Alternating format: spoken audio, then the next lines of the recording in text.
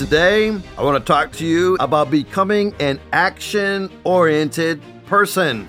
Richard Reeves, in his book of Boys and Men, he says, men are much more likely to commit suicide than women. Now, this is a worldwide, long-standing pattern. Reeves quotes from a 2019 Harper's Magazine article that talked about the sense of purposelessness among modern men.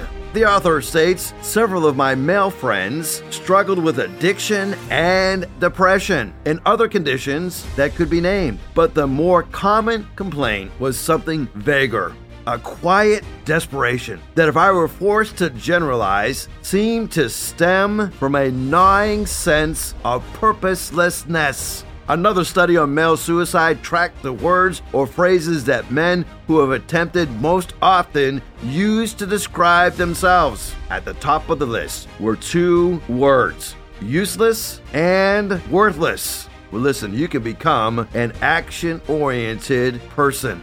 Paul says, I just want to know one thing. I want to know Christ, and I want to know the power that raised him to life. I want to suffer and die as he did, so that somehow I also may be raised back to life.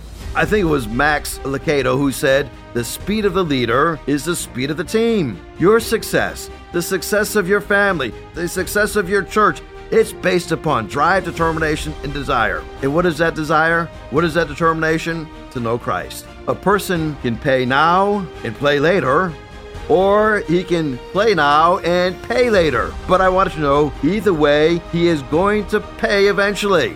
What are you investing your life in? Winston Churchill said, if you're doing big things, you will attract big men. If you're doing little things, you'll attract little men. And he says, little men usually cause big trouble.